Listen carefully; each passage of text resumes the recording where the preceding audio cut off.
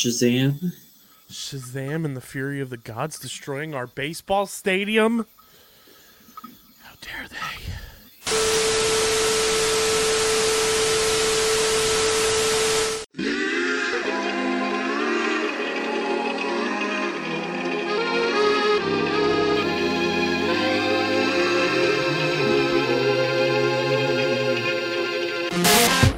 They only came to see the park at night.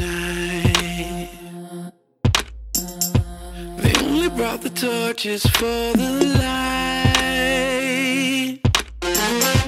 They only think we're all just too uptight. And everybody knows they've got the right. Cold passions, roaming your factions, no taste for facts. The old days are back. They're not long gone, wherever they go. What is going on, fellow streamers? Welcome back to your regularly scheduled program. I know last week was a lot of jumping and all over the place, but we are back. Not the entire trio, because the Elvis did catch Dylan, confirmed. According to multiple sources close to the situation, Dylan caught the Elvis without the death, and as far as I know, without the drugs. But hopefully Dylan will be back next week. But it's what they all KB say, and Kyle. Christian back for a full episode, which is going to be fun. We're going to get into the penultimate episode of The Last of Us. I'm going to break down The Mandalorian episode 2 for season 3. We'll get into Poker Face episode 5. And then we've got a very Oscars preview heavy streaming platform, multiverse news and notes. But Christian, last week when we had some of our guest hosts, I do want to thank Russ and Keith for hopping on last week, filling in to talk about The Last of Us and The Mandalorian. Post show, I was looking at our background. If you're watching on YouTube, which you should be, and it kind of just looks like, when you take a photo and stretch it really, really hard and really, really long. And then I was looking at our YouTube thumbnails that we use, and I felt like our background needed a little bit of an update. So if you're watching on YouTube, we're going to update it in 3, 2, 1 and make it, almost 8K. There we go. A little bit cleaner, a little bit nicer, and a lot more viewable and a lot easier on the eyes. But before we get started, make sure you guys are following us on the socials at StreamerSZN, Twitter, Instagram. Follow Christian on Twitter at @thewiz_PHI. Follow Dylan on Twitter at DylanMazola. Tweet at Dylan, #FeelBetterDylan, if you're a real one. And you can follow me on Twitter at KBIZZL311. Subscribe to the podcast feed on Apple Podcasts, Spotify, wherever you get your podcasts. We're there. Leave a 5-star rating and review. Does go a long way for helping the show continue to grow, helps more people find Streamer Season, and it lets us do more fun and cool stuff with you guys with the more subscribers we get. So go subscribe to the podcast feed, Apple, Spotify, leave a 5-star review, and I'll say the line for Dylan: leave your show and movie recommendations in the Apple Podcast reviews. We read them, so we want to see what you want us to watch. And also make sure you are subscribed to the Underground Sports Philadelphia YouTube channel. That is where you get full video episodes of Streamer Season and every podcast on our network. You get clips, shorts, live streams, original video content. It all goes on the YouTube channel. As of this recording, we are currently sitting at 413 subscribers on the YouTube channel. Let's keep that number going. Let's keep it rolling. On that road to 500, on that road to 1K. You guys already know what happens when we get to 1K. October, when we go to New York Comic Con, Dylan's got a cosplay as some character from a show, movie that we've watched on the show. So go subscribe to the YouTube channel. We should make him dress like. I know we haven't watched, but we should make him dress like Jean Jacket from Nope. Yes, So, 100% in on that. So what is the list of things we said Dylan would dress as at this point? Jean Jacket from Nope. I think we said something from The Mandalorian. I forget what though. Let's add let's add Charlie from Poker Face to that list. Let's add Moon Knight in the Mr. Knight outfit.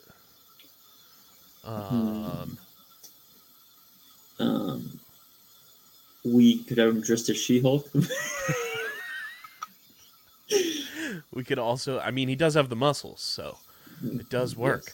Yes. We could also have him dress as Cassian Andor. We could have him dressed as Ryan Reynolds' character from Spirited. No, see. If we want to get real sicko mode. No, see, here is the thing. If we do Spirited, you and Dylan have to duo that one. Well, here's the thing. New York Comic Con, now that we know that it's in October, it's going to be me, it's going to be Dylan, it's going to be you, and... Most likely, as long as my schedule's clear. We are bringing a fourth. Uh-oh. We've got the man on the street himself, Mr. Pitts on Parade. No. Is going to come to Comic Con. And go full on man on the street at Comic Con. Okay, hold on. So no, we need Pat to be in a really dumb costume. Yes. We need Pat to be in a really. Can we make him dress as a droid? Just paint him as C-3PO. Tempting. I'm Pat Pitts, human. Sideball connections. We need to put Pat the most fun. No. Okay. So here's what we do. We start watching we start watching Ted Lasso, and we have him dressed as Trent Krim, which in Ted Lasso, Trent Krim is the main journalist. Okay. I could see that. We could also have Pitts dressed as like Foggy Nelson from Daredevil. Just put a long-haired wig slicked all the way back. No, we have Pat dress as Daredevil and blindfold him. It's like SpongeBob when he goes to rob the bank. Yeah. Put it in the bag. Put it in. I'm Pat Pitts, man on the street. I'm Pat Pitts, man. For Pat Pitts, I'm underground. Oh, it's gonna be great. It's gonna be great. Go subscribe to the YouTube channel because that's where that content will be for sure in October. And of course, go get your merch. PHI Apparel Company, our exclusive merch partners. Christian, I ordered my Streamer Season hoodie. It's going to be here this weekend. I can't wait. You guys can go get your own as well because the exclusive Streamer Season merch is at phiapparel.co, as well as all the other podcasts on our network and some amazing Philly sports merch as well. And there's no doubt in our minds you're going to stand out when you go to the movie theater, when you're hanging out with your friends, when you're Netflix and chilling. Go to phiapparel.co, use code underground for 10% off any and all orders from our amazing merch partners at PHI Apparel Company. It's the most effective and direct way to support us and everything we're doing here. You want to see us at Comic-Con with the best content possible? Go get your merch. phiapparel.co, code underground for 10% off. Christian, The Last of Us, episode 8, the penultimate episode. To put it lightly, got real spicy. Yeah, no, hon. Well, hon, there. You and I are the Last of Us. Given Dylan's sickness. I see what you did there. So the question is, which one of us is Joel? Ooh. You, because of Beard Boy. Probably. I mean. Any day I can be compared to Big Daddy Pedro, I'll take that. But yeah, that is valid. We are The Last of Us. Spiciest episode lots of gore, lots of butchering, and we got a C word dropped. So that was fun. Yeah, I'm. Honestly, Americans are so soft about it. Like, Yeah. listen to British people talk to each other for a day. I mean, I among many of my friends, both male, female, and non-binary, are of the ilk that we need to normalize using that word, which we'll get into once we get into the breakdown. But Christian hit them with the alarm. Hmm? This is your spoiler Oh, warning. ladies and gentlemen, this is your spoiler warning. And 3, 2, 1. Action. Overall thoughts though on this episode, I thought it was very dark, very deep. Lots of like pent up, built up emotion from last week's episode. It was a lot to take in, but it was so well done. So, the second half of this season has been filled with like kind of peaks and valleys in terms of what I like the most and what I don't like. Because we kind of had the straight up 2-part episode in Kansas City. To be honest, I liked last week's episode, but I still think, even though it was core to the Ellie story, that like, didn't do much for me. Whereas this week, I feel like I like this week a lot. Yeah, because you get into the darkness of the world much more, and you also get like a true counter to Ellie, which is something really cool to see. Because Pedro is more of a fun, fatherly foil, and we never really had someone that truly bounced off of Ellie the way. What's his name again? Bill? No. David. David. Like the way David did. Because there's darkness inside both of them, as they said, and those scenes were really good. Really good. Because he's so demonic, but he's so soft on the outside, and Ellie's the same way. And so seeing Ellie get basically baited or tricked into it to a certain degree is really cool to see. Yeah, and I feel like this is the first time that this season we've gotten a true like human villain almost. Where like, yes, we've had like the clickers, we've had, the infected and everything, but like we haven't really had a full on like you hate how good they are at portraying the villain role as a human. Yeah, like Melanie Linsky's character during the whole Kansas City thing, she wasn't really a villain. Yeah, she was someone who was out for revenge because they gave up her brother. right. Which she's basically the government there, and while a lot of the show is government bad, if we're being honest, she was a quote unquote villain that had like strong reason and cause behind her. She wasn't truly corrupted, whereas David's corrupt.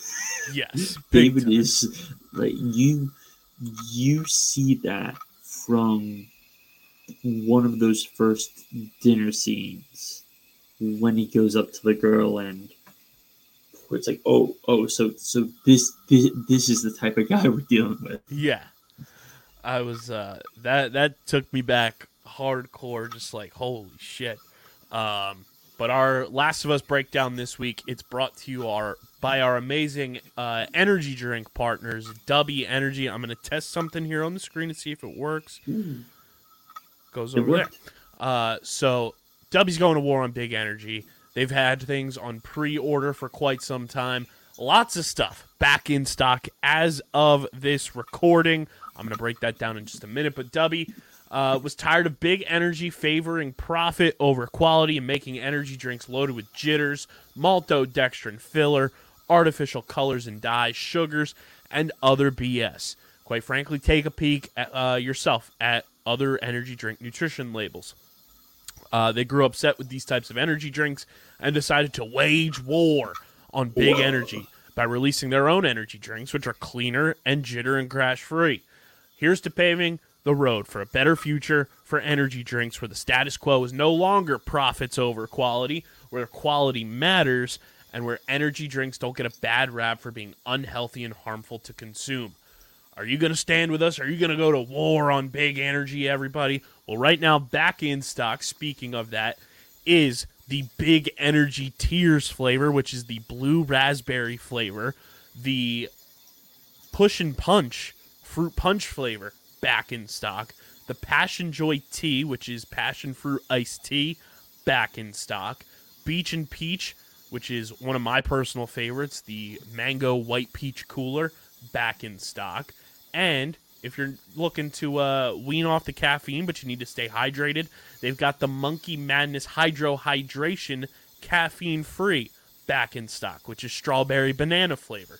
So you guys can go to dubby.gg, go to war on Big Energy, come join our side of the Big Energy war, and clean up your energy drinks, and use code UNDERGROUND for 10% off any and all orders. That's code UNDERGROUND at dubby.gg for 10% off any order. Christian, The Last of Us, here we go. This episode titled When We Are in Need, and it goes a little something like this. After discovering Joel, Pedro Pascal's character, his wound is infected, Ellie ventures out to find food, and while hunting a deer, she encounters David, played by Scott Shepherd, and James, played by Troy Baker. That was a very cool cameo. I thought he did a fantastic job. I also loved in the after show where he said he thought he was going to be playing a clicker, and my boy got clicked all right. Not so fast, my friend. She makes a deal to trade the deer for penicillin, which James returns to camp to obtain.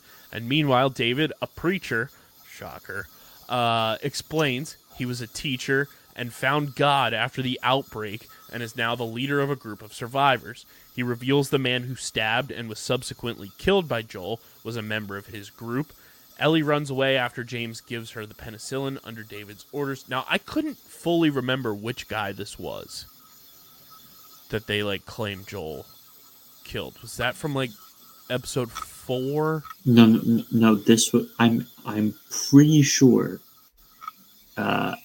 It was when they went. It was when they went to the college. And what happened at the end of the episode that led Joel to be stabbed? Okay. And Joel kills the one dude. Okay, now I remember. Because if you think about it realistically, how far could Ellie have gone with Joel? Right. That makes way more sense now. Okay. Because I truly, the entire time I was watching, I was like, who was this guy that he killed? I can't remember. Brain. My brain was on fire. Ellie returns to Joel and injects him with the penicillin, and the following day she spots David and James with a group of men seeking vengeance against Joel. She flees on horseback to draw them away from Joel, but is captured after James shoots and kills her horse. Which did you watch in the after show how they did that? No, how? Oh, it was so good. It was basically like almost like a mechanical bull, but it was a mechanical horse, and it was just on a rear assembly line type thing, and it just shot forward, and then you just see Ellie launch off of it. It was so funny. So then David places her in a cage at his camp, and after Ellie notices an ear on the floor, David reveals he has been feeding his group the flesh of their deceased. What a psychopath. What? Such a grim turn there. I was like, what the fuck? That's one of those, boy, that escalated quickly moments. Boy, that really escalated quickly. He tells her he admires her strength and violence and they could begin a relationship, but she breaks his finger while failing to steal his keys. Meanwhile, Joel awakens and kills one of David's men, then tortures and kills 2 more to discover Ellie's whereabouts. Rewinding here a little bit. Once Ellie breaks his finger and he's like leaving saying like, oh yeah, what'd you say about chopping you up into tiny bits? And then she's like, Ellie, you can tell them the girl's name is Ellie, who broke your fucking finger. That was incredible. And then the whole scene with Joel absolutely mutilating and massacring these boys. Oh, yeah. Holy shit. That was Joel just like legitimately torturing dudes. You know it's bad when HBO's like, yeah, we're just gonna go to a blackout here. Yeah. We are gonna cut the blackout and not show this shit. Because when he goes over to Homeboy, it's like, it's all right, I believe him, and he has that thing up above his head. I was like, they're gonna show this, and then it goes to black. I was like, holy shit. And then when he said, when he told the one guy, he's like, I can slice your fucking kneecap out. I was like, get him, Joel, get him. So then Ellie ends up biting David as he and James grab her. Before they can kill her, she tells them she is infected, as proven by her bite mark. And while they argue whether it is real, Ellie kills James with a meat cleaver and escapes. My boy got clicked. As David hunts her, she sets fire to the steakhouse and she stabs him with a kitchen knife, but he overpowers and attempts to sexually assault her. Ellie grabs David's fallen meat cleaver and kills him in a frenzied attack, which was just full-blown violence in the heart and just goes absolutely Travis Scott sicko mode. Yeah, that was a that was a lot. As I was having like, damn. Okay. Yeah, that kept going. I was like, oh my god. Which I was like, this is probably my only pseudo complaint about The Last of Us graphics so far. But some of those fire shots, when it was close-ups, it was a little noticeably fake. yeah. Which compared to a bunch of the other fire shots and the other fire shots and the overall CGI work is like, I get it, but it just sticks out more, you know. Yeah, I don't know if that had to deal with like it being full blown CGI from when they filmed it, because they said in the after show that it was, I think, like October or November that they were filming that, and it was in Calgary, and Ellie was like, it was absolutely freezing. Sure, but even then, it's kind of like, you know, I mean. Yeah, I just don't know if they used actual fire for that scene, just because of when they were talking about how they had like giant fans on set and it was just blowing snow on people. But yeah, full blown sicko mode frenzied attack with the meat cleaver. Talk about a callback, teeny tiny bits. And a traumatized Ellie wanders outside and panics when she runs into Joel, and Joel embraces and comforts Ellie as they walk away. Joel hits her with the baby girl, which he's never called anybody that other than his daughter. So that's kind of showing Joel has some feelings, ladies and gentlemen.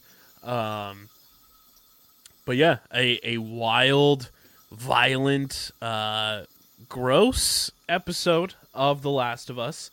We love gross here. I thought, where's his name? Scott Shepherd, who played David, was a phenomenal scumbag shithead villain. He was the type that we talk about a ton on this show, where it's like you fucking hate them, but you love the actor's portrayal of how much of a scumbag they are. That's how he portrayed David. A job well done. Also, really thought that the way that they cast Troy Baker in this was great. Like, nice little side lackey. It makes you do the Leo, pointing meme when he comes on screen, and then homeboy gets murked. Did you see the Troy Baker tweet where someone responded to his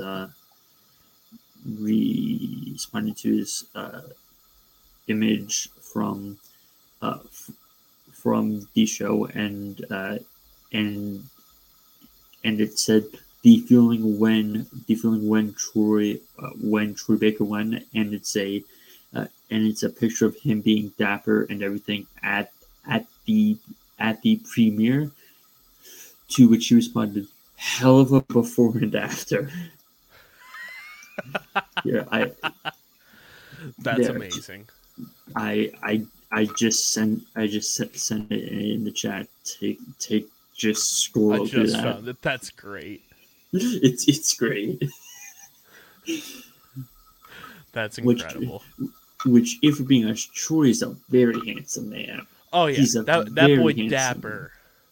So Love it's to have Troy on the show. it's so weird to see him look like disheveled and beat down.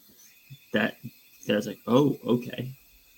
Yeah, that was fantastic. I thought this episode was, once again, status quo for The Last of Us in terms of it being just super well done, super well put together. The episode aired on HBO on March 5th, and the episode had 8.1 million viewers in the United States on its first night, including linear viewers and streams on HBO Max, which was an increase of 74% from the premiere episode. And on linear television, it had 1.039 million viewers on its first night with a 0.3 rating share. The show just continues to knock it out of the park every single week. Like, they simply don't miss. Rotten Tomatoes has the overall approval rating at 96%, based on 23 reviews with an average rating of 8.6 out of 10. The critical consensus rating on Rotten Tomatoes noted Scott Shepherd coolly underplays the personification of evil to chilling effect in a horrifying chapter that goes to prove that fungal zombies aren't necessarily for this series to instill terror. And IndieWire's Steve Green praised the episode's cinematography, particularly the added tension of the close-up shots and maintaining focus on Ellie's reaction while killing David, while IGN's Simon Cardy compared the cinematography to picturesque westerns and modern horror films, and lauded Gustavo Santaolall's score during Ellie's horseback escape and the production design of David's camp. Yeah, I mean, I think for the most part, this episode was like very aesthetically pleasing to the eye, to kind of just like follow along with everything. Made you kind of feel like you were in that cell when Ellie's in there, and it was just super well done. Absolutely enjoyable episode. It gets dark, it gets gory, but those are some things that HBO typically nails 10 times out of 10. So, job well done once again. Christian, your score for The Last of Us Episode 8. I'm a basic guy who likes to do round numbers ish, so 9.5. Like, pretty good episode. Pretty good episode, guys. Can you stick the landing? We shall see. I'm kind of right on par with the percentage number from Rotten Tomatoes. I'm giving this a 9.6.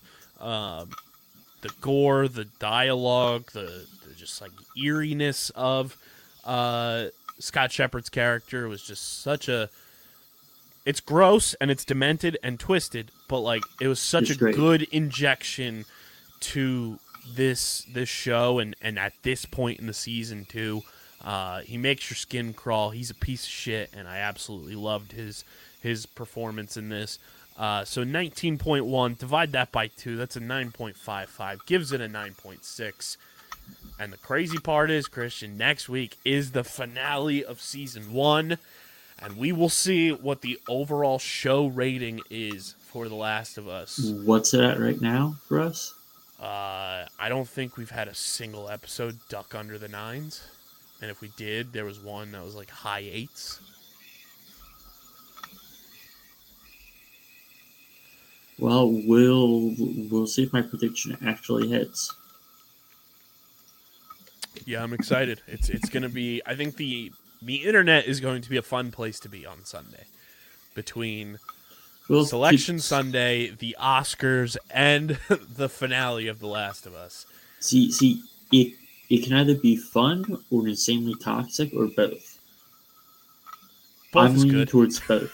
Yeah, I definitely think we're leaning towards both there, for sure. But there it is, a 9.6 for the penultimate episode of The Last of Us Season 1 in the books.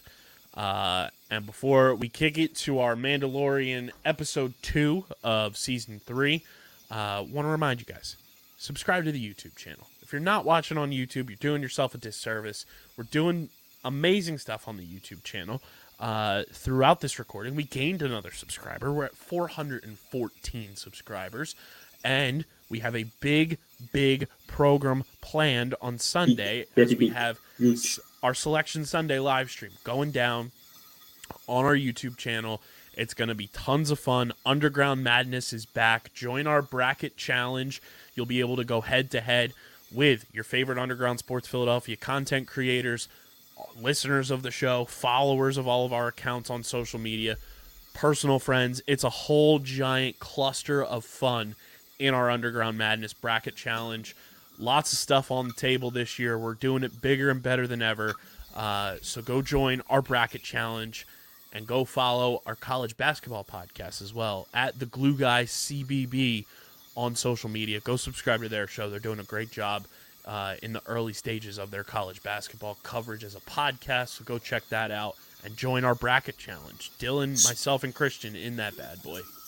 Speaking of Sunday, are we going to do any Oscars watch along thing? We could transition right into it from Selection Sunday into Hollywood Selection Sunday. We'll see. But let's get into The Mandalorian Episode 2, technically Chapter 18 of The Mandalorian, The Mines of Mandalore, which is one of the episodes that so many people have been waiting for, because we've been like, where the fuck are the mines? Show us the mines. We've been waiting for the mines. We finally see the mines, and unbelievable how the production quality of this show just continues to outdo itself season in and season out. Jon Favreau, Dave Filoni are saving Star Wars from itself in a lot of ways and doing it the right way. So very excited to see what else happens in this season of The Mandalorian. But The Mandalorian Episode 2 from Season 3. And it is brought to you by our amazing partners over at Tomahawk Shades, the best small batch eyewear in the game. You guys should be wearing your Blue Light Plus glasses. With the amount of TV we're all watching, with the amount of TV and movies you're probably watching, you should be protecting your eyeballs. And Tomahawk Shades has you covered with their Blue Light Plus technology that is highest quality possible at a fraction of the big name prices. You can also get sunglasses, and they've got accessories, merch, everything in between. TomahawkShades.com. They've been rocking with us since about this time when the world shut down. So you know they're a great company when they're like, yeah, things are uncertain, but we're going to get on board with a podcast that we trust in. Tomahawk Shades has done that. Go to TomahawkShades.com. Use promo code USP for 25% off at checkout. That's TomahawkShades.com. Code USP for 25% off your order. It's already an affordable product, amazing, high-quality stuff, and we're giving it to you for 25% off. Go get that. TomahawkShades.com. Code USP. So The Mandalorian starts off on the planet, Dylan's favorite planet, of Tatooine. and it is Boonta Eve, which essentially everyone in the Star Wars social media communities has kind of divulged that this is just an excuse for everybody to drink. Because residents are celebrating with fireworks, there's pod racing going on, and in Hangar 3-5, a Rodian argues with our good mechanic friend Peli Moto about Moto fixing their speeder, and Moto points out that there are many parts missing, and she would have to order them from the mid-rim, and estimates the time to repair it at 2 months. When the Rodian complains, she says she will put a rush on it, on the condition that the Rodian pay half up front. After the Rodian reluctantly hands her some money, she complains to their retreating back that this will mean she has to work on Boonta Eve and should have charged him more for making her work on the holiday. This was a total nod to George Lucas because he was a big-time muscle car fan. And the way that this whole scene breaks down, it's just a nice little tip of the cap to George himself. Because Peli Moto gets her DUM series pit droids, they're dumb, to check that the Rodian is gone before she calls out to some Jawas, revealing that she has been running a scam with them where they strip speeders of parts. Then when the owner comes to her for repairs, she charges them but uses their own parts she had stolen to do the repairs. Insider trading. With the parts painted so they look different. The Jawas demand credit for the work painting the parts and putting it back together, which Peli Moto acquiesces to after a token protest. Then we get Mando arriving on that N1 starfighter, and Peli Moto tells the Jawas to leave with instructions to strip another speeder. She crows about how good the starfighter's engine sounds, and despite Mando saying he has no complaints about its performance, she promises to tune it up anyway. She asks where Grogu is, and when he pops out above the rim of the cockpit and uses the Force to leap into her arms, she is delighted. She suggests that Mando and Grogu suggests to Mando that Grogu's saying his first word. He said Peli. She said my name. Mando, ignoring her claim, declares he's there for business. And Peli asks what the business is, suggesting that he's going to take down Boba Fett, or that the Hutts have returned and have to be dealt with. Nice little callback for the people who have not watched the Book of Boba Fett. That's one thing that Mando so far has done with the first 2 episodes. There's a couple of hints where it's like, hey, idiot, you should be watching the Book of Boba Fett because it was important to get you ready for this. So when Mando responds that he's only looking for a droid part, she declares it boring, but calls to the pit droids to summon the Jawas back so they can deal with Mando's request.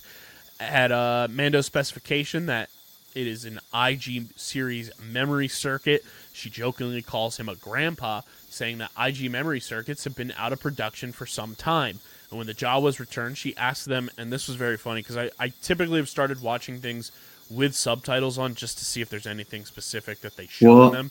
Welcome to the party, pal. I don't like it, but I do it for the show. I'm a man of the people. The way the language that they say the Jawa speak is Jawa'ese.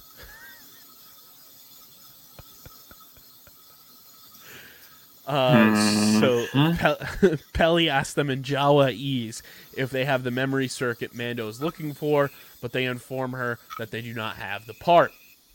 At Mando's complaint that he needs his droid fixed immediately, Peli suggests he buy the dilapidated R5 series astromech droid she has in the hangar bay, and Mando says that he needs a droid able to spelunk, so he has no use for an astromech droid. When Peli asks for further details on what is he spelunking, Mando explains that he's going to Mandalore and requires an astromech that can go ahead of him and test the atmosphere to make sure it's safe for him to breathe. The astromech R5-D4 begins to shake and back away, but Peli Moto tells it to go get back and claims it is just as good when it was fighting for the rebellion. She then offers to reinstall the N1's astromech port so that the astromech can co-pilot, and to sell him the droid at half price with a free oil bath. Mando accepts, and as night falls, Mando, Grogu, R5-D4 are in the N1, almost ready to take off. Peli admonishes the droid, telling it to be braver, and then tells Mando that R5-D4's circuitry is fragile and that he should not rely on it. When Mando protests, pointing out that she had claimed it was built for the adventure, she shuts the cockpit and says she cannot hear him over the sound of the engines, and the starfighter rises into the sky. So then we get Mando and Grogu arriving in the vicinity of Mandalore, and Mando assures Grogu that while it may look scary with its turbulent storm clouds, it was once beautiful and verdant back in the days when the songs Mando knows about Mandalore were written. He tells Grogu that this is the homeworld of their people, and that every Mandalorian can trace their roots back to this planet and its Beskar mines. He confesses that he has never been to Mandalore either, and that instead he grew up on Mandalore's moon, Concordia.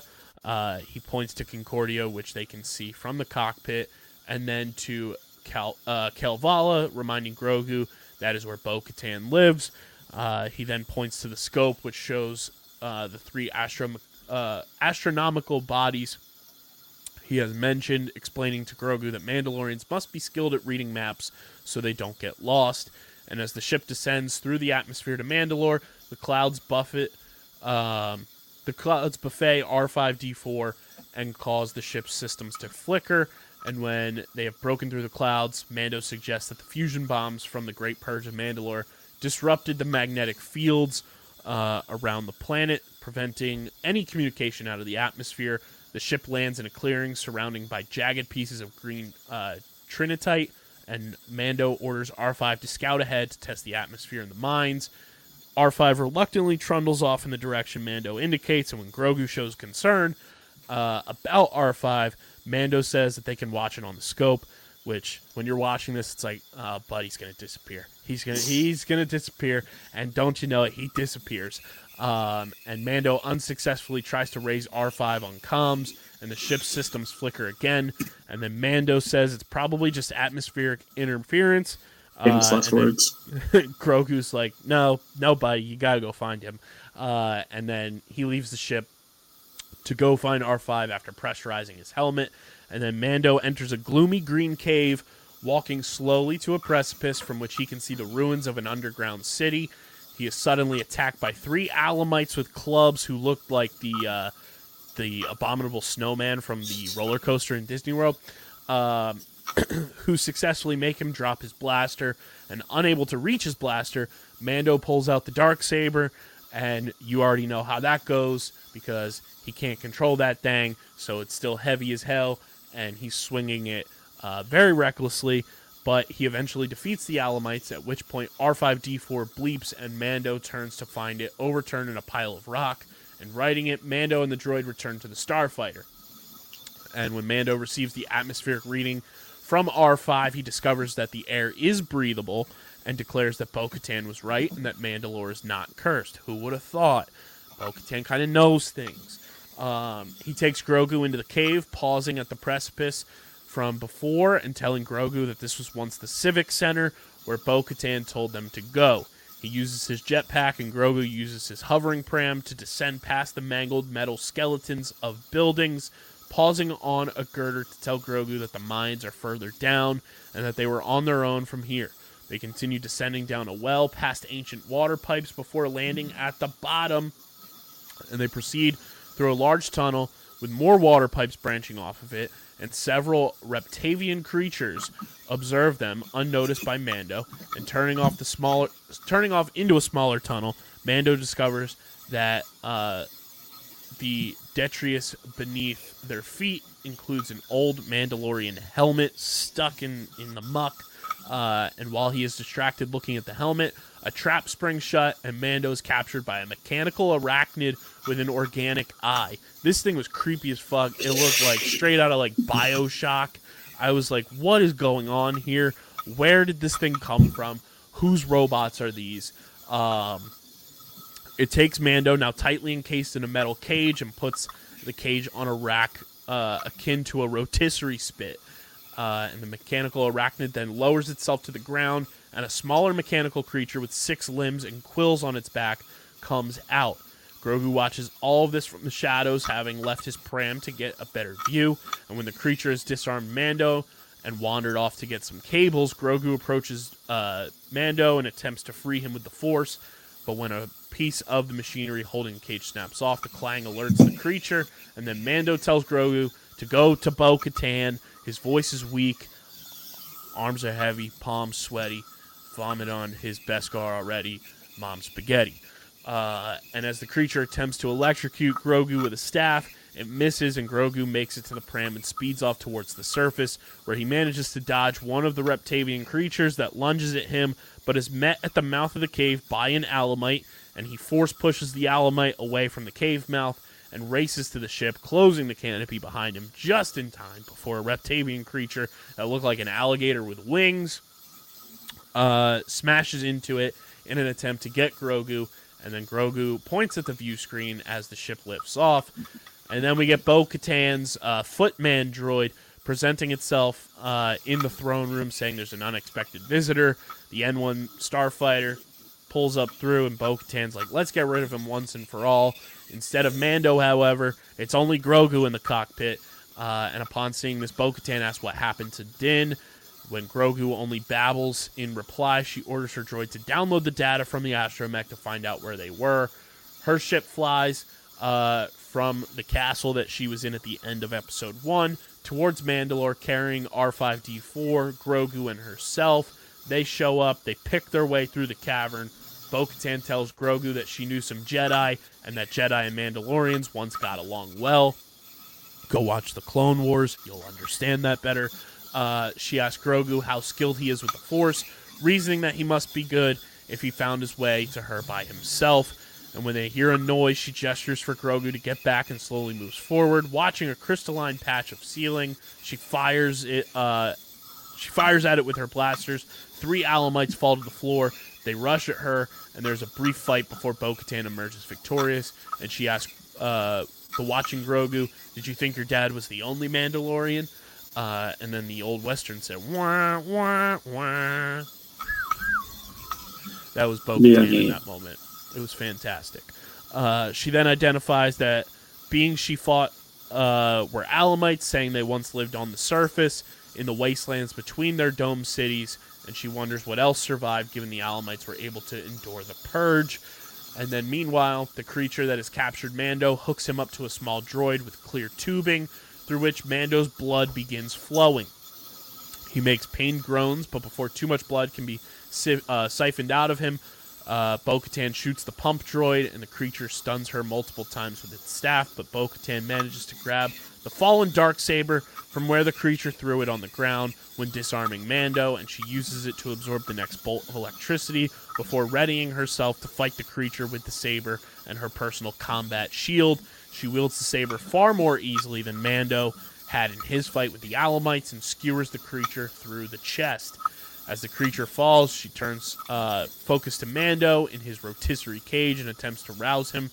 While she says she's going to free him, he manages to croak out a warning to the creature that was behind her. It had managed to crawl away from the metal body to return to the mech suit, and Bo-Katan has to fight it with the Darksaber and her shield. She chops off several of its limbs, destroys it, hacking it to pieces, and then Bo-Katan sets up a fire, heating up a powdered soup, and eventually stirs, groaning, and sits up from where she had propped Mando up against a rock, and Bo-Katan points out that she saved his life.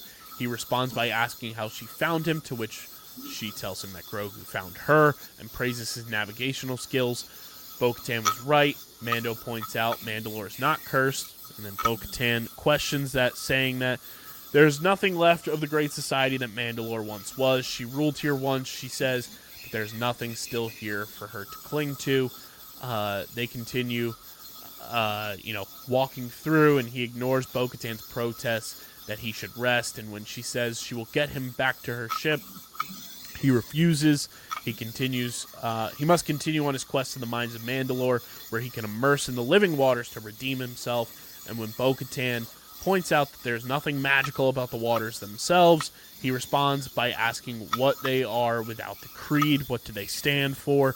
He credits the creed with ensuring the survival of the Mandalorian people in the diaspora, and he acknowledges that he will always be in her debt because she saved his life, but he cannot go on with her until he has immersed himself And Bo-Katan's like, you know what, buddy? I'll take you to the waters. There's no way you're going to get there without me. This place is too difficult to navigate, so I'll take you there.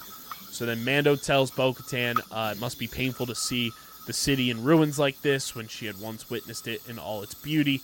And she says that the thing that truly pains her is that the Mandalorian infighting before the Purge, that Mandalorians were killing each other for reasons too complicated to articulate, and so they could not resist the Empire's wrath when it came.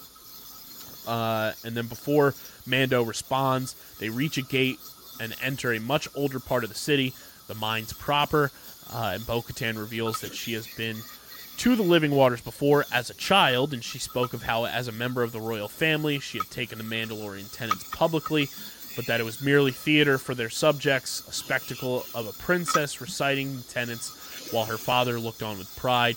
And Mando suggests that her father was proud and that he would have liked to have known him.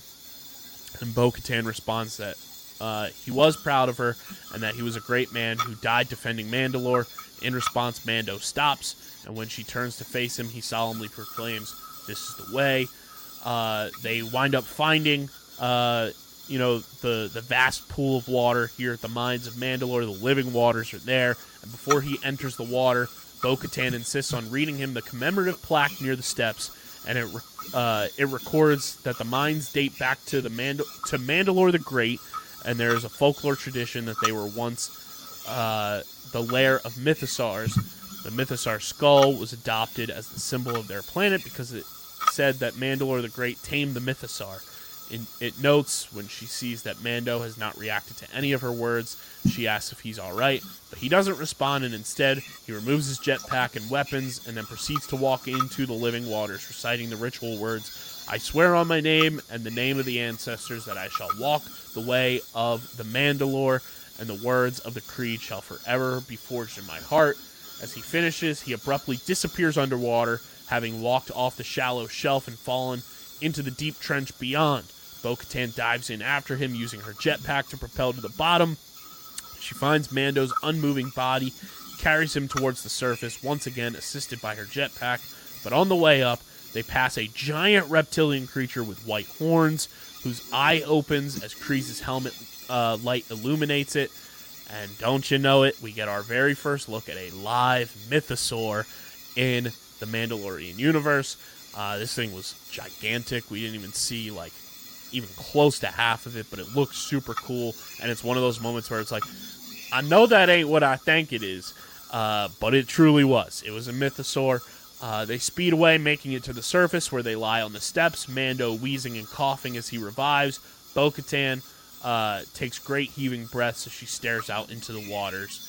And then we cut to the credits. We see our first mythosaur. Great banter and great dialogue between Bo-Katan and Mando in this episode. Fun stuff with Grogu, as always. Great action scenes. And we finally see, the mines of Mandalore. We see the living waters. They're real. And I think the cool part so far, at least, with this season and where Season 2 left off and where we thought the dynamic of Mando and Bo-Katan were going to be, it's that it's completely opposite of what we thought it was going to be. We thought this entire time these two were going to be fighting. They were going to be, going head-to-head with each other. It's kind of like Bo-Katan's kind of thrown in the towel, but now she's picked up the Darksaber again for the first time since Star Wars Rebels. We'll see what happens with that. We see a mythosaur, which is insane, because we've never seen that in The Mandalorian outside of, the skulls and the crests on their outfitting and everything. But a phenomenal episode, a great follow-up to Episode 1, and I had seen a lot of people who got to see both of these episodes together at the premiere saying that these two episodes really merge well together and they're kind of meant to go with one another. Can totally co-sign on that. They do go really well together. I'm excited to see where we move forward from this because I know it's only going to continue to get better because that's what The Mandalorian is. I'm going to give this episode a solid 8.8 out of 10. It was really well done. Loved every single bit of it. Kind of had you on the edge of your seat every single moment. Let us know in the YouTube comment section your thoughts. Christian, Let me just say, well, I just have a question. How long was the episode? Because your show on down went forever. It was, I want to say the runtime for this episode was...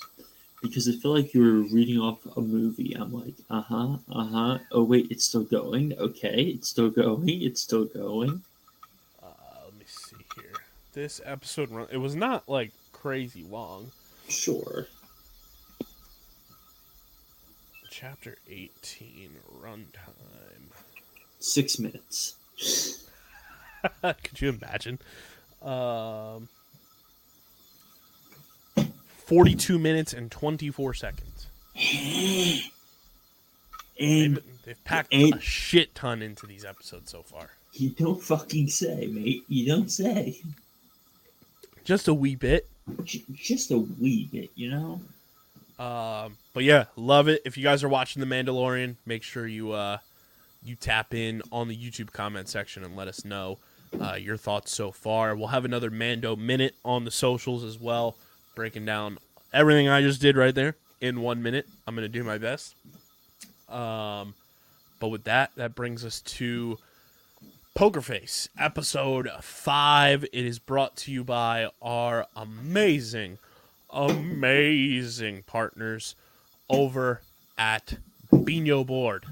Guys, Bino is the next big tabletop game for your man cave, your she shed, or anything else in between. Think paper football meets foosball, and you've got Bino.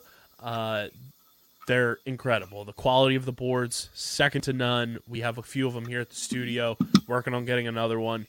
They're going to be part of our live tailgate podcast series all baseball season long. And I'm telling you guys, if you get a Bino board, you break it out at a party, you break it out at, a holiday, something like that, you're going to have that conversation starter, and people are going to be on that Bino pitch for hours.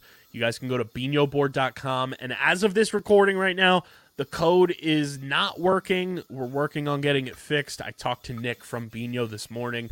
It's just a thing on the back end of stuff with Shopify that sometimes the code expires, so he just has to renew it for us. But the code is Bino USP. Make sure you use that as long as it's working when you go to binoboard.com. That's BINHOBOARD.com.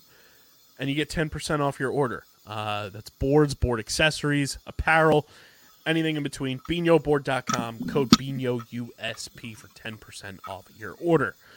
Christian Poker Face, episode 5. Quite the episode. The Old Lady Killers. Yes, this one. The Time of the Monkey is the episode name. Quite a 180 of what we had last week with the rock and roll to now just a bunch of senior citizen home ladies out on the kill. Yeah, so one thing I will say is this episode is the last kind of strong one before it takes kind of like a 2-episode dip. Oh, and I say a 2-episode dip because the endings don't feel as satisfactory, I would say, in the next 2 compared to this one. Yeah, this episode was fun. It was fun to kind of see a different age demographic of killer, and a duo nonetheless. Also did a full-blown pointing at the TV when Harold Wolowitz is working for the FBI. Howard! That was great. So Christian hit the spoiler warning. Ladies and gentlemen, this is a spoiler warning. And in Beware. 3, 2, things coming. You need to watch the episode. All right, Kyle. And in 3, 2, 1. At the Mossy Oaks retirement home, friends Irene, Judith Light, and Joyce S. Epatha Merkerson live together in the same apartment. Irene uses a wheelchair. One day, they notice a man, Ben, Reed Birney, checking into the retirement home, and having known him, they conclude they must kill him.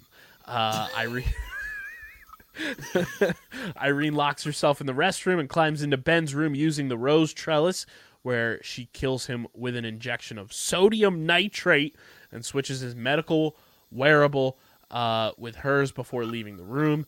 They then leave the local zoo, where Joyce tasers Irene, causing the heart monitor on the wearable to flatline and alerting the staff, who pronounce Ben dead. When Irene and Joyce... Yes, very.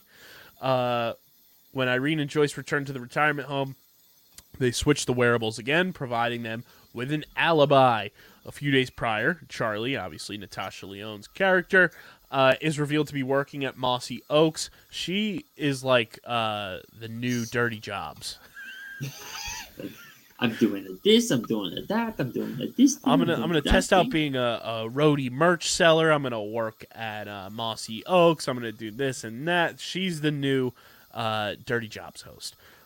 Despite being warned to stay away from Irene and Joyce, Charlie hangs out with them, and the three bonding over the ideology to stand up for one's beliefs. Irene and Joyce reveal that in their youth, they were hippies and part of a cult. They were both in a relationship with the cult leader, Gabriel. However, Gabriel abandoned them when the police raided the cult, with a gunshot costing Irene her legs. Later, Charlie unknowingly meets Ben, who was brought by his nephew Luca, Simon Helberg. His nephew. And at night, Ben meets with Irene and Joyce, who are aware that he is Gabriel. He seeks forgiveness, revealing that he helped the police in the raid in exchange for protection. And after he leaves, they conclude that they must kill him for his betrayal. You must die. Gabriel must die. The next day, Ben dies while Charlie accompanies Joyce and Irene to the local zoo. At his funeral, Charlie meets with Luca, who reveals that is actually an FBI agent that was guarding Ben in the WITSEC program, the old witness protection. And when Charlie reveals that Irene and Joyce were also at Mossy Oak, Luca has an FBI team question them. Luca informs Charlie that the cult was not pacifist and planned to bomb a high school model UN competition, and Irene and Joyce are released due to lack of evidence, but they grow suspicious of Charlie revealing their identities. With the help of the mystery-loving trio of Fletchers, Charlie learns that sodium nitrate could kill a person without leaving any trace in the autopsy, with Joyce having access to it. Charlie also discovers that Ben's wearable revealed that his heartbeat suddenly increased for his last hours. With the help of Pervy Pete and resident Betty, Kay Callan, she learns about erotic tasing. I've been really buzzing, baby.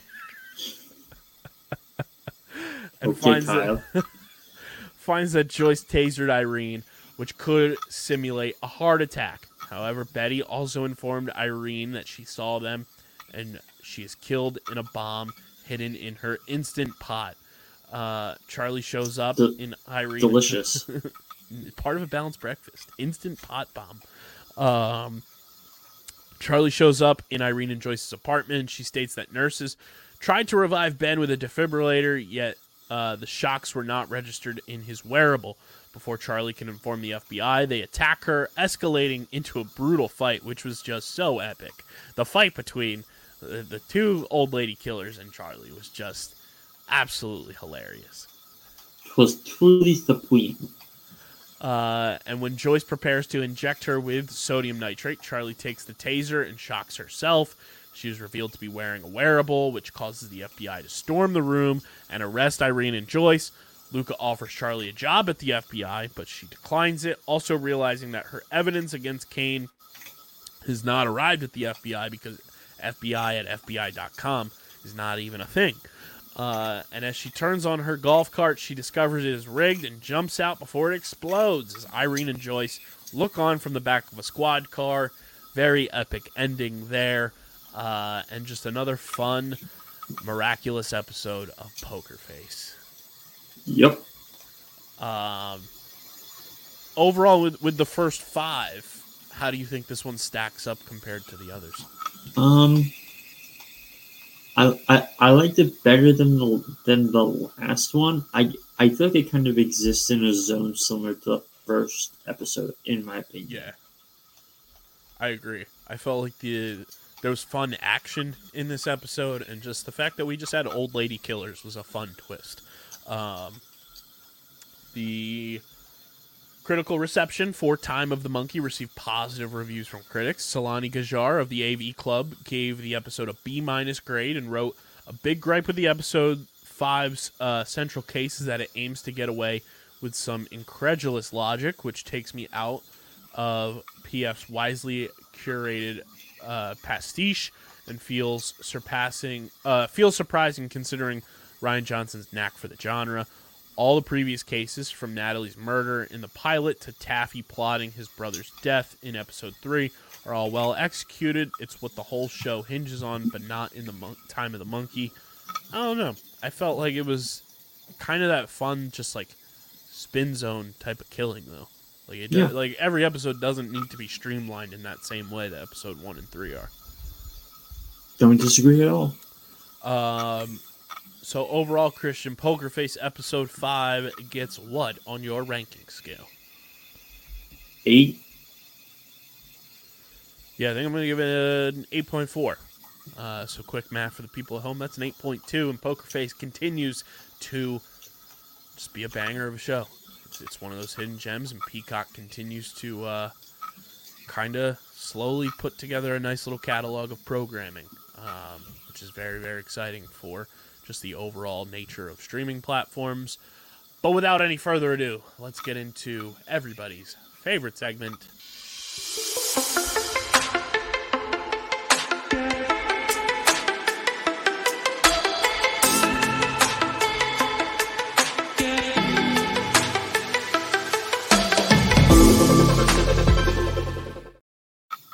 It is the streaming platform Multiverse News and Notes, brought to you by our amazing partners over at Kenwood Beer, the official beer of Underground Sports Philadelphia, and Dylan's beverage of choice when he's breaking down all the news and notes in the multiverse. So shout out to Dylan.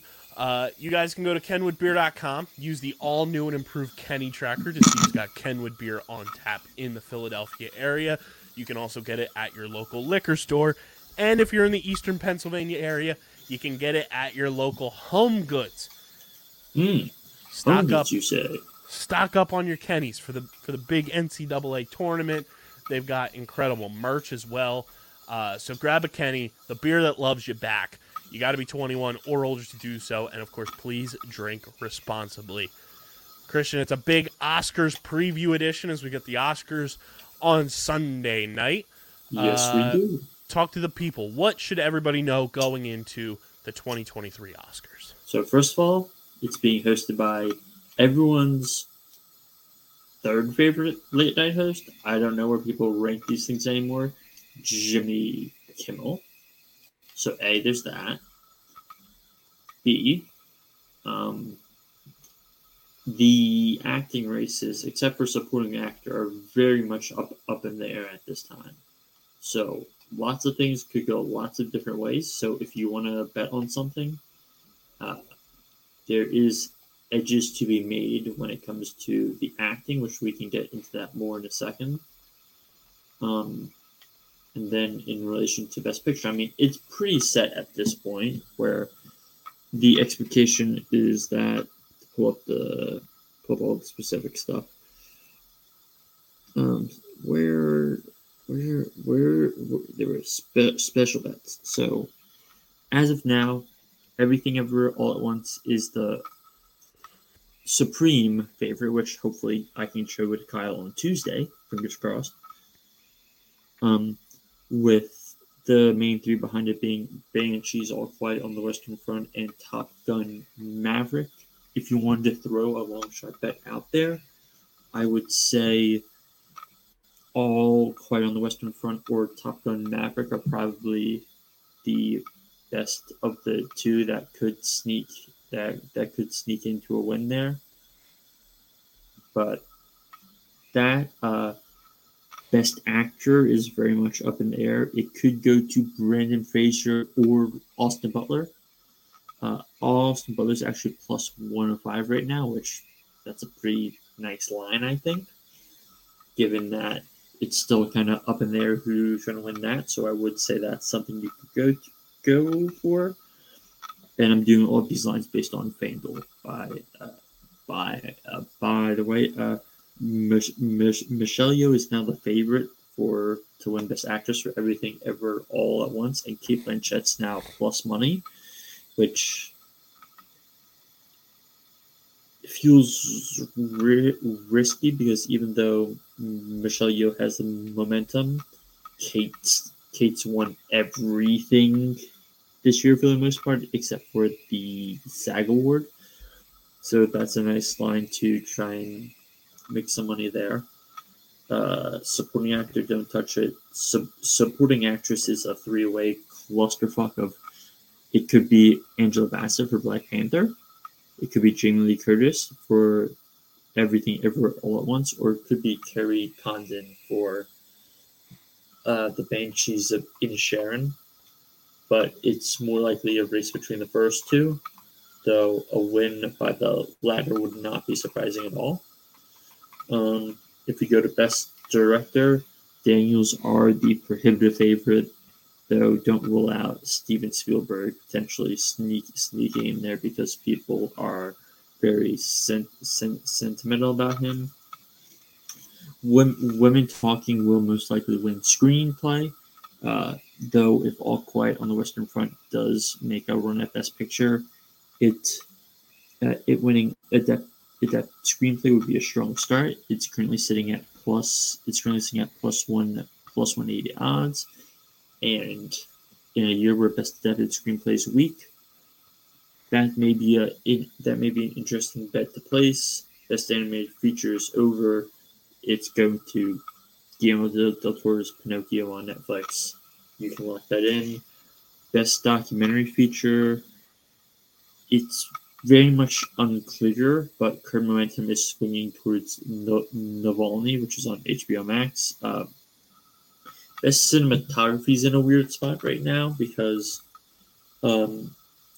All Quiet on the Western Front has been winning a bunch of awards, but Elvis has recently been claiming a bunch of recently claimed the Cinematographer Society's award.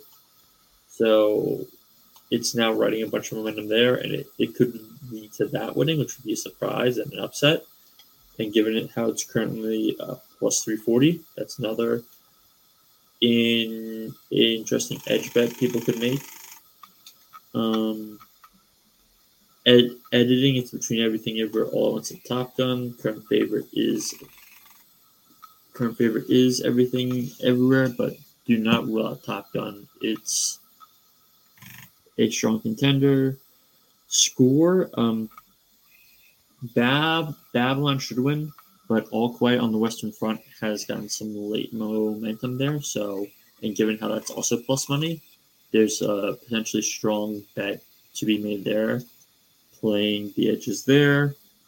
Original screenplay is another interesting spot where it could go to Everything Everywhere, or it could go to Banshees of Inisherin. And Banshees is currently sitting at an even plus 100. That's another spot people can gain a edge. And yeah, that's pretty much all there is to talk about on the betting front. Nice little homage to our friends at the Getting the Whole podcast. A little beer money on streamer season. Yeah, I mean, the Oscars, I feel like even when people say, oh, I don't watch award shows anymore. You watch the Oscars. You watch the Oscars, or you just follow along on Twitter. Yeah. So you pay attention. Hopefully there's no slap this year. But I'll never forget. Or see, imagine if that was a bet. See, I'll never forget how I was watching with one of my friends last year at college. The slap happens. We're like, what? And then and then after it goes to commercial, our other two roommates come into the common room and are like, what? Was that a bit? And we're like, I don't think so. We don't know. No lo sé. Je ne sais. Yeah, that was a wild time. The fact that was a year ago only is also It feels like a fucking Stone Age absurd. ago. But yeah, the Oscars are going down, and some other news and notes to cover. We finally have information, Chris. We were talking about this pre-show. Seth Rogen's Teenage Mutant Ninja Turtles movie, Mutant Mayhem, August 4th, 2023, with a ridiculously loaded cast. Uh-huh. Yeah. Color me intrigued. Uh-huh. Wild cast in theaters August 4th, like we said. We also got our first look at Silo. It's a series coming to Apple TV Plus on May 5th, starring Rebecca Ferguson, Tim My Robbins, queen. Common, David Oyelowo, and Rashida Jones. Apple TV continuing to push out content, which is, again, exciting. Kyle, some sad news for you on the musical front. Oh no! The Topple has died. Wait, what? The dad from Fiddler on the Roof Oh, that's terrible. has passed away at age 87. Whew. T's and P's. Pour one out for him. Rest in peace, Topple. I may be butchering the pronunciation, but that sucks. 87 though. That seems Good tougher luck. and tougher to hit that numby. I can't wait to get your reaction to this. In the works at Sony is an animated series about Lionel Messi. I'm indifferent. The series will depict Messi as a child as he confronts obstacles while traveling throughout a video game. Sure. I'll do you one better. Where's the trailer that got posted? Where is it? Oh, well, first, Batman Cape Crusader got bought by Amazon. So we will be getting the Matt Reeves animated show just on Amazon. Yes. I'm so excited So, about that. woohoo! Very excited about that.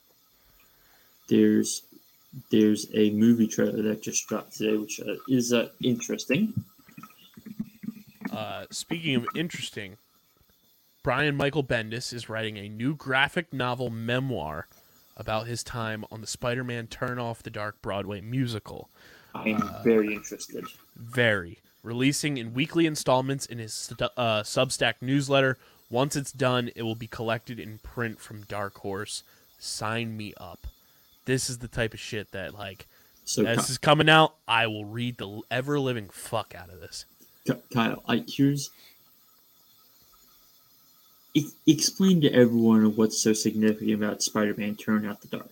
It was still to date, I think, the most expensive like production of a Broadway musical, and it was absolute dog shit. Like, terrible. Actors got injured. It is quite like critically and fanly known as the worst Broadway musical ever. It lost $60 million. It was one of the most dangerous ones ever because of all of the wire work involved. So yeah, it is widely considered just one of the biggest straight up disasters in Broadway history. So I found the thing I was looking for. There's a movie called No Hard feelings. All right. Okay. It is set in Montauk, New York. A woman answers a Craigslist ad that was placed by a mother for someone to date her son, Percy, before he enters college. Okay. The person who answers the Craigslist ad is played by Jennifer Lawrence. Okay. So we're talking a coming-of-age sex comedy where it's her and like a 18-year-old.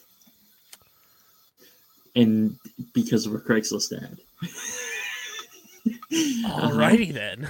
Mm-hmm. Yep. That's happening. You'll love this. Nicolas Cage on if he wants to join the MCU. Quote, "I don't need to be in the MCU. I'm Nick Cage." Yep. Ooh. So, Bob Odenkirk confirms he is starring in a remake of The Room. Will it be better than The Disaster Artist? Who knows? Sure. Also, we got a second trailer for season 2 of Yellow Jackets, the highly acclaimed Showtime show, which premieres at the end of the month on the 24th. And Florence and the Machine is doing a cover of No Doubt's "Just a Girl" for season 2. Which I'm like, yes. Yep. Yes. That is going to end up on my phone. Oh yeah. This will get you excited. Avatar: The Way of Water will release on digital on March 28th, and the home release will include 3 hours of bonus material. Okay.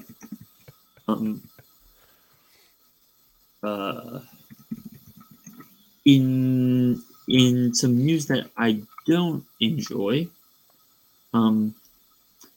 there was a show that's coming out at some point this year called The Idol. Do you know about this show, Kyle? I don't know if I do. It's the one that stars Lily Rose Depp and The Weeknd. Oh, yeah. Okay. So, there was news that came out in the past 2-ish weeks where, because the man behind the show is the man who is behind Euphoria, he decided to rewrite the entire show and remove the overarching theme, and of course added just disturbing sexual content and nudity. And instead of making it a show about Hollywood and the system, he decided to make it more fucked up Euphoria. And to which I answer, can we make him no longer have the Levinson name? Because at this point, he's just living off of his father's name. Right, Kyle, did you see some of the things that, did you hear about some of the things that Sam Levinson wrote that got cut? No. Here are just 2 of them that got mentioned. This included one draft. This included one draft where The Weeknd's character bashes in the face of Depp's character, who then asks to be beaten more, giving him an erection.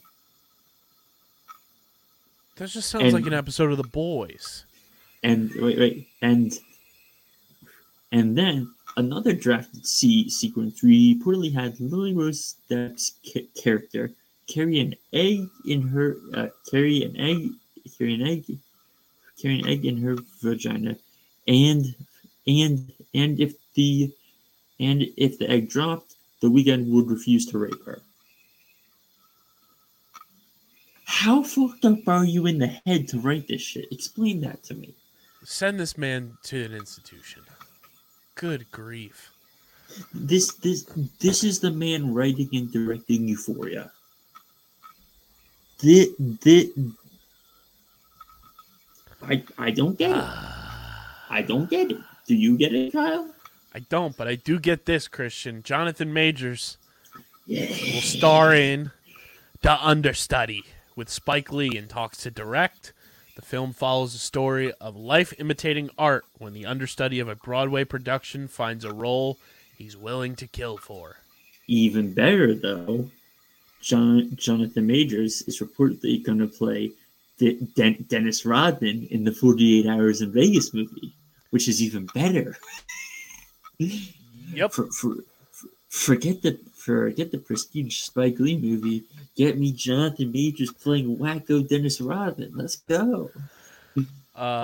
Something I'm very excited about just because I like him as an actor, and it's like been unfortunate that like he hasn't been in like too much since Star Wars, but John Boyega will star in The Freshening with Kathy Yan set to direct. That read off that premise so people know about it. The sci-fi romance follows a world where a public health initiative causes every American to receive an injection, after which they only see others as the same race and gender as themselves. It's fucked. I mean, but it could be interesting visually. Yeah. Conceptually, I'm like, I don't know about this. And the thing is, like, Kathy Yan is like a very interesting director in terms of what she has done recently, because you may know her as the person who directed Birds of Prey, the Harley Quinn film. But she's also has directed an episode of the greatest show on TV, Succession. And so now we're getting this. I'm like, sure. Great news. We just brought sure up, about that? Matt Reeves' Batman. The Batman Part 2 officially begins filming in November. Just as Dune Part 2 sets to come out. Desert Power, my friends. This is my Desert Power agenda. This is my favorite news of the week that scrolled across my timeline, because it's news we have kind of known for quite some time, but now the Hollywood Reporter has officially confirmed it. Ladies and gentlemen, sign me up, hook it to my veins. The man, the myth, the legend, Jon Bernthal is returning as the Punisher in Daredevil Born Again. I could not be more excited. Having watched Daredevil the winter of 2021, we reviewed it for the pod season by season as I watched it. It's one of my favorite shows. I like the fact that show came out in 2015 is crazy for how well it's put together and how well it's scripted. Jon Bernthal is a masterclass menace as the Punisher. I hope that it just continues. We got good looks at Daredevil in She-Hulk, so I'm hoping they just let Jon Bernthal method act and let him be the Punisher, let him be Frank Castle, because Frank Castle in the MCU is the type of darkness and the type of just like vigilante that we need. So I am so excited that it's finally confirmed that our boy Jon Bernthal is back and will be in the MCU. Yep. Another thing I'll add, more news. The Sopranos creator David Chase is working on a new TV series with FX. David Chase, of course, the Sopranos, and then there was the prequel film that was made, and now we get more David Chase. Sure, yeah.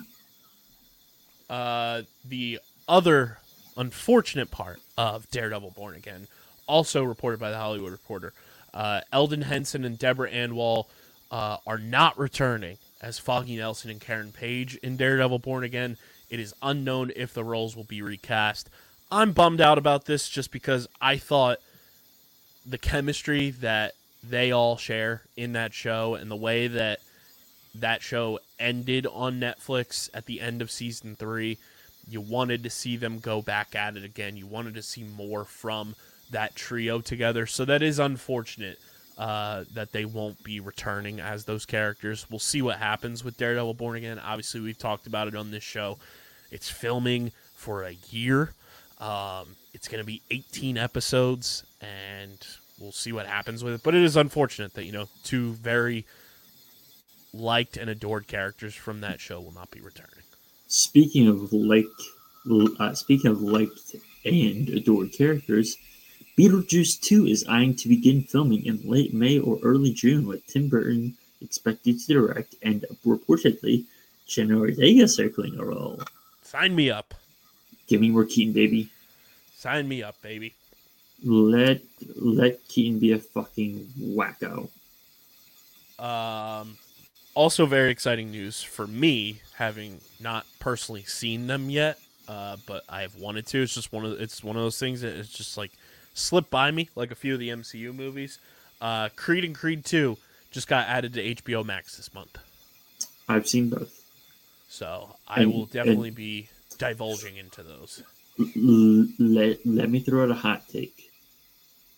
I think Creed's a better Philly movie than Rocky. You're not alone in that. I've heard a lot of people say that. And personally, I like Creed more than Rocky. Interesting. Which I'll just say that because Rocky's a little more melodramatic, whereas Creed's a little has a little more action to it. Okay. But I adore the first Creed film because you get everything from Cheesesteak Place, Schuylkill, the Electric Factory. And that's right. It's the Electric Factory. Yep. You get an actual cheesesteak place. You get shots of City Hall. It's not just steps. Run through street. Philly. Beat down 70s Philly. No, this hits the whole city, and it made me very happy. So. We've got a series adaptation of From Blood and Ash in the works at Amazon. I know it's a widely talked about book series, so Amazon adapting that does not surprise me one bit. We got a new trailer for Carmen releasing on April 21st in New York and LA theaters. Once that's available, I'll be watching that because shout out to my queen, Melissa Barrera. See, you can have Melissa Brewer. I'll have my Scottish King Paul. I think he's Scottish King Paul Mescal. Yeah, handsome man. So we've got, as of 9 hours ago,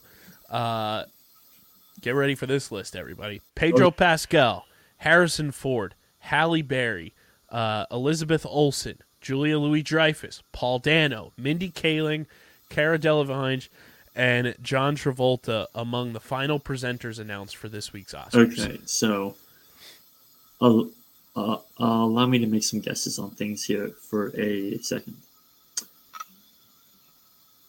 Why drag Harrison Ford to the award show if not to give Best Supporting Actor to Ke Huy Quan all this time after Indiana Jones? A.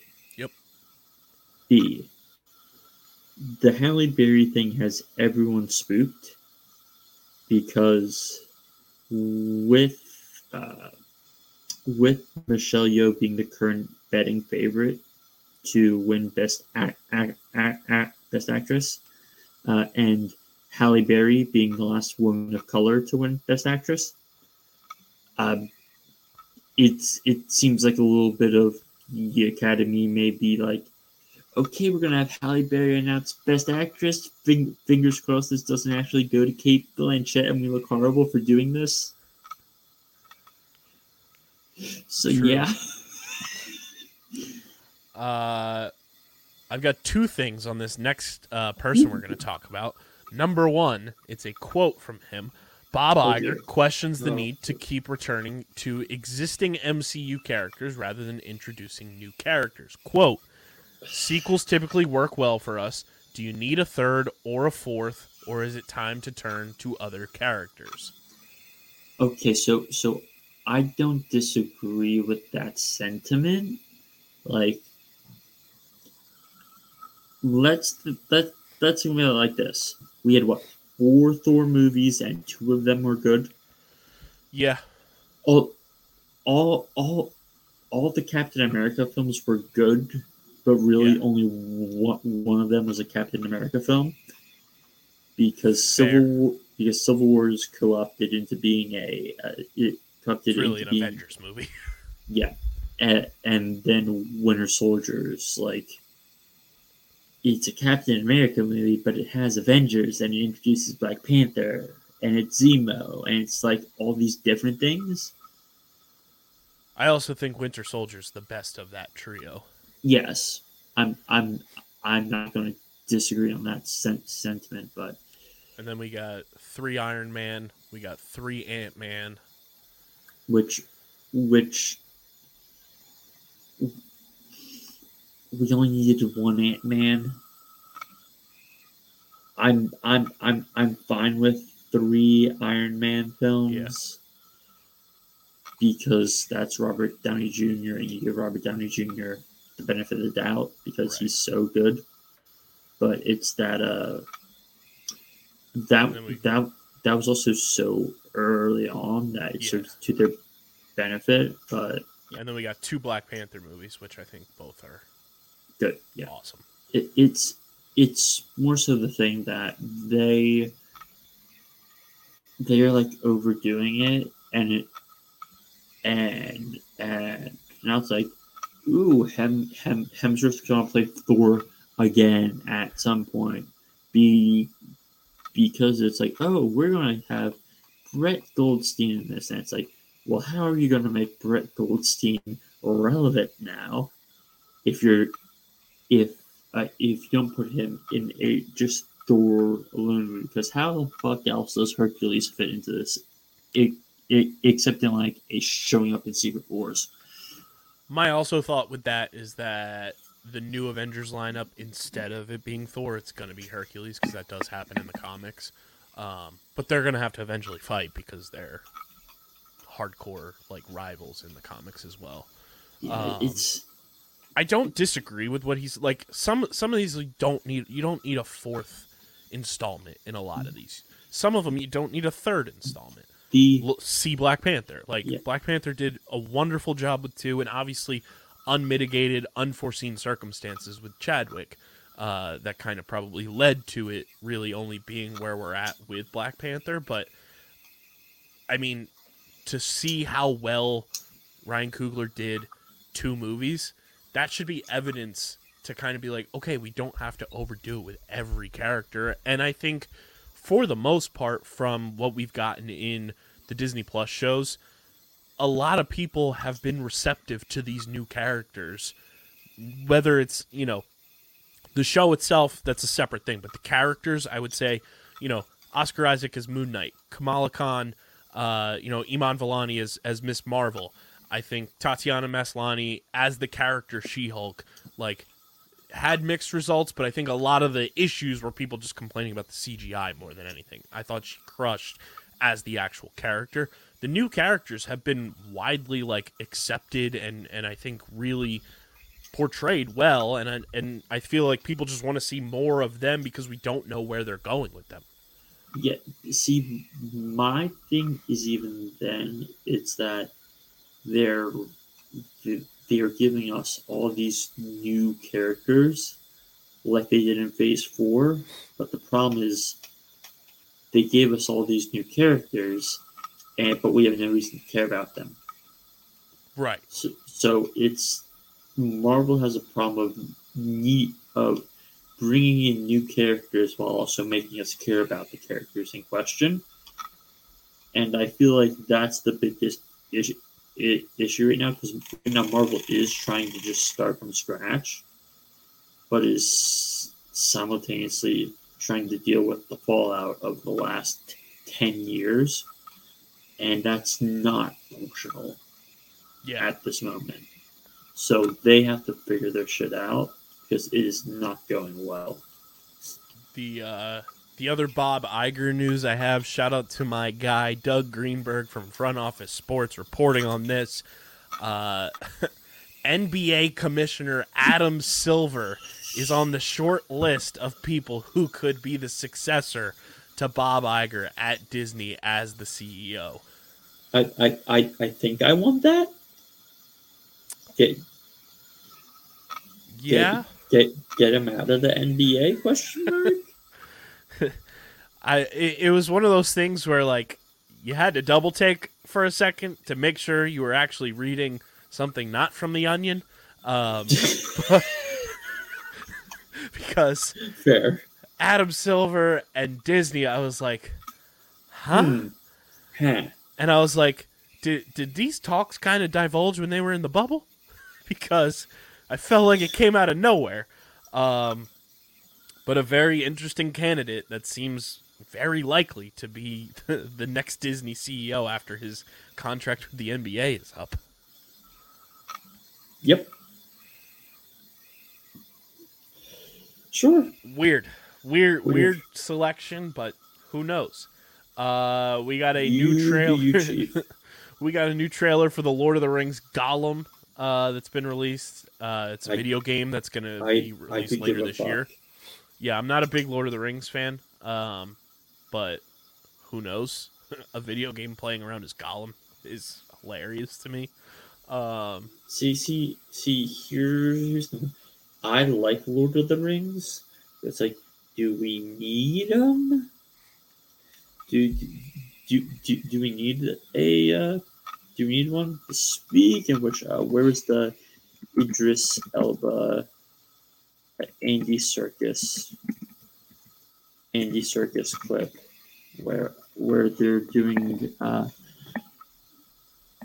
No, they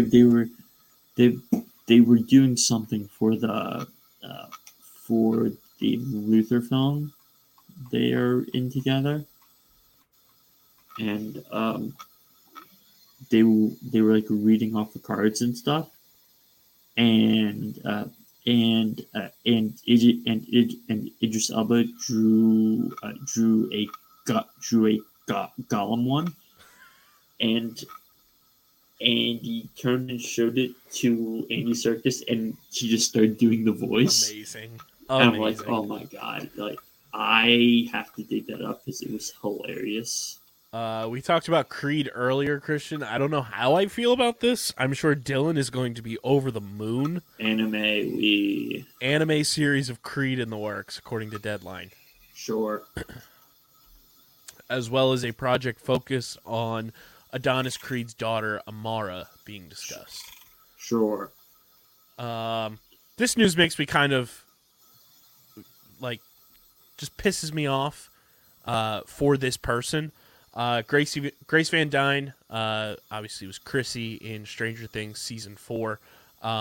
She says she's been turning down acting gigs to instead focus on streaming on Twitch due to bad experiences on recent projects, including one producer asking her for a threesome.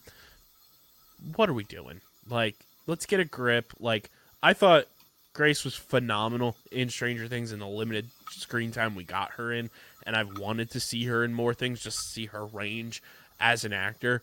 So this is kind of a bummer that, you know, she's got to deal with this bullshit, and I hope, you know, things turn around for her and she stays with acting because I think she's very talented and I want to see more from her.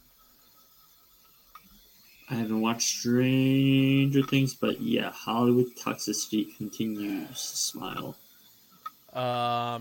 Jensen Ackles almost played Batman in Gotham Knights, but couldn't due to scheduling conflicts.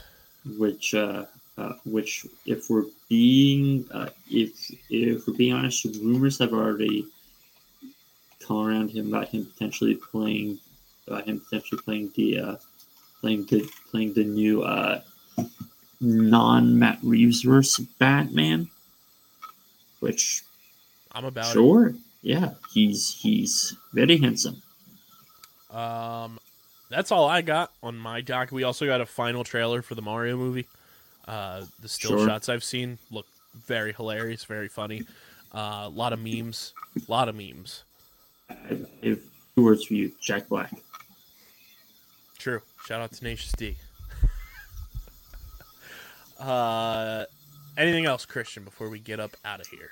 Not really. Nope. I think we pretty much covered everything except watch the Oscars. Yeah, we will let you know. You got to follow us on the socials at Streamer SZN. We'll let you guys know details about the watch along for the Oscars, which will happen after our Selection Sunday show happening on our YouTube channel. So big old Sunday of content coming from Underground Sports. So you got to stay tuned for everything we're doing at Streamer SZN. Follow us, Twitter and Instagram. Follow Christian on Twitter at @thewiz_PHI. Follow me at KBIZZL311. Subscribe to the podcast feed, Apple Podcasts, Spotify, or wherever you get your podcasts. Leave a 5-star rating and review. And, of course, leave your show and movie recommendations in the Apple Podcast reviews, as Dylan would always say when he is not dealing with the Elvis. And, of course... Oh, my love, my darling. Subscribe to the Underground Sports... for your touch. I'm coming for your recommendations. Oh, yeah. Subscribe to the Underground Sports Philadelphia YouTube channel, youtube.com/@UndergroundSportsPhiladelphia. We're on that road to 500 subscribers. We're at 414 right now. Go subscribe, smash that like button, ring the bell icon, comment down below your thoughts on everything we discussed on the docket on this episode, and, of course, leave your show and movie recommendations in the comment section as well. And make sure you guys go get your merch, PHI Apparel Company. It's phiapparel.co, and use code Underground for 10% off any and all orders. And this has been another edition of Streamer Season, the exclusive streaming platform TV and movie podcast on the Underground Sports Philadelphia Podcast Network. For Christian, I'm KB. Go wish Dylan to get back soon so we can get the entire crew of Cowabunga Boys back together. But until next week, we are getting the heck up out of here. See ya! Peace.